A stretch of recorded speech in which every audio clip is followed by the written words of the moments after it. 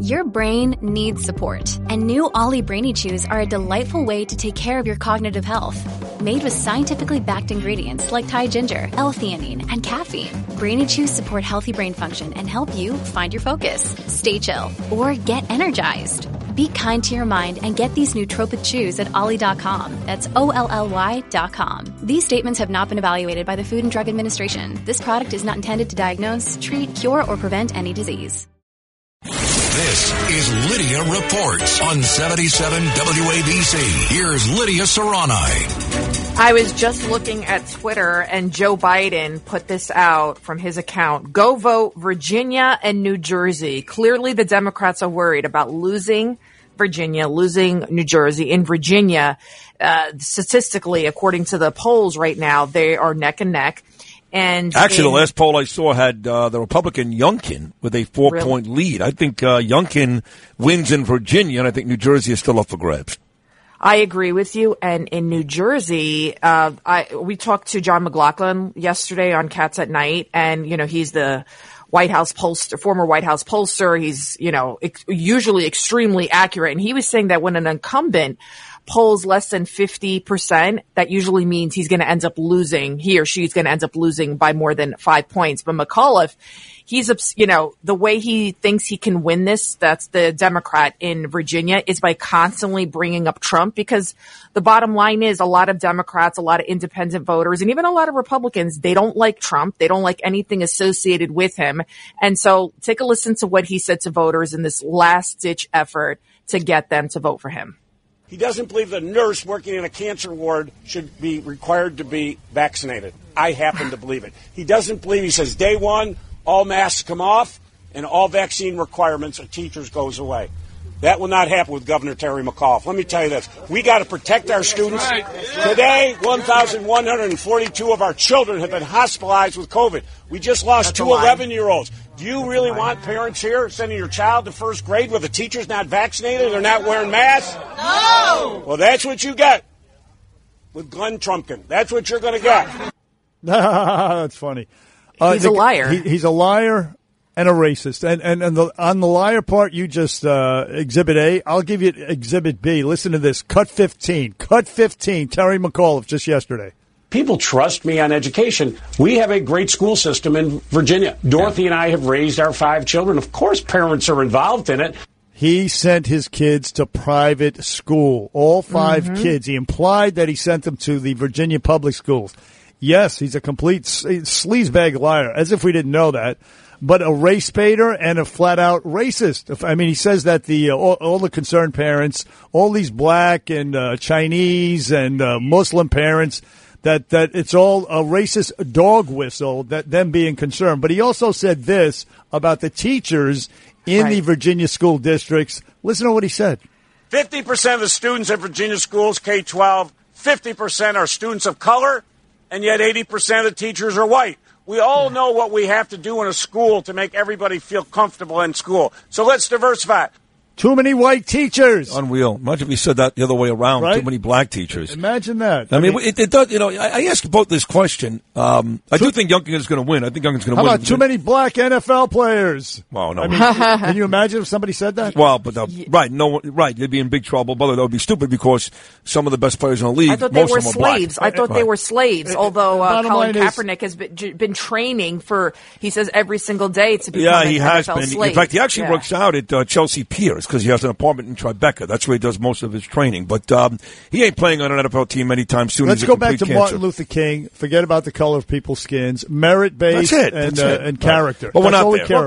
One last thing about Colin Kaepernick. He endorses Nike. Those sneakers are worn by the slaves, a.k.a. slaves, according to him. The Uyghurs actually make those. The Uyghurs Muslims, right. Yeah. The Chinese, the Uyghur Muslims imprisoned in China. So clearly he doesn't have a problem with slave labor when it comes to the products that make none him of those guys rich. do. I hate to tell you. I mean, Michael Jordan's not a racist, but he also has his sneakers made there. So does LeBron James and a host of others. So that's a whole other issue. But Enes Kanter cares.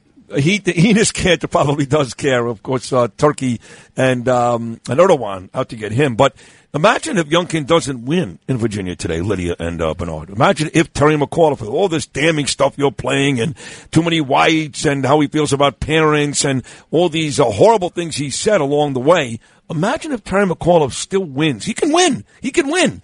Very close race. Absolutely. What does that tell you about this country? And don't put it past them to steal it either. He could still win, but he's not going to win big. Because but it doesn't matter whether he wins big or not. If he wins, Biden won by more than 10 points. But it doesn't matter whether he wins big or not. You can win by a point. You're still he's the governor. No, I agree 100%. So the question is, if with all the damning stuff that we're playing and all the stuff we talk about, and he's there, the whites and the parents, if he wins, what does that say about this country? What does it say? It would show, depending on the margin, it would show that the tide is turning because Trump lost by more than 10 points. So if he just squeaks this one out, which I doubt because I think Youngkin will win, I think a lot of people are starting to realize, like that poll said, that NBC News poll said, that 7 in 10 Americans believe that this country is headed in the wrong direction. And what is Biden's approval rating? It's like not even 40, it's like 40%. And they put Kamala Harris basically in the closet because she is just so horrible. So even if we lose New Jersey, even if we lose Virginia, which I don't think we're going to lose Virginia, but we could possibly, I don't know about New Jersey, at least the tide is turning. More people are waking up. Yeah, the woke are being put to sleep. It was not supposed to be close. But look, also the underlying issue here is you mess with people's kids. That was the silver lining of the pandemic is that people saw, because of the Zoom classes, they saw what these teachers, the crap, the garbage, the utter poison that they were putting into these kids' heads regarding, racism. Whites are racist. Blacks are stupid and incapable, which is disgusting to say, but they said it. Also that men can get pregnant. They were teaching them pornography. They started looking at the book saying, what the hell are we doing to our kids here? So you start messing with kids' minds. And I've been reading a quote from Joseph Stalin. If you own the education, you'll own everything. If you can brainwash the upcoming generations, you will have permanent control. And they know that. And that's what they're trying to achieve. And people are waking up to it. Thank God. And so that's why this pushback. You mess with people's kids, you mess with their safety and their kids. Those are two things. Defund the police and education. People get really, really upset, and they take it personally. Well, again, at the risk of repetition, there has been no pushback. There's been nothing. We will know there's pushback if Republicans start winning elections. You and I are pushing back, but there's been no pushback. Biden won. Well, Biden won. I know we got rigged. We haven't had an election yet. Well, now we got it today, so we'll see if there's pushback. Yeah, if McAuliffe wins, I'm not concerned about the margin of victory. This is where I disagree with Lydia. McAuliffe wins, that is a very scary telltale sign that people are just not listening. They're not listening. On the other hand, to the Democrats, it was not even supposed to be close. So that is we know it's going to be close now. That is a cause for concern for them. For them, at the very least, not for me. We can take consolation in that. Well, then it can't lose today. I heard even Laura Curran is worried. I heard Laura Curran. She's not worried. She's not worried. Really? That's not true. Okay. I heard she's worried. She's not worried. I heard she's worried. In fact, she's going to win, I think, most decisively out of all these races today, I believe.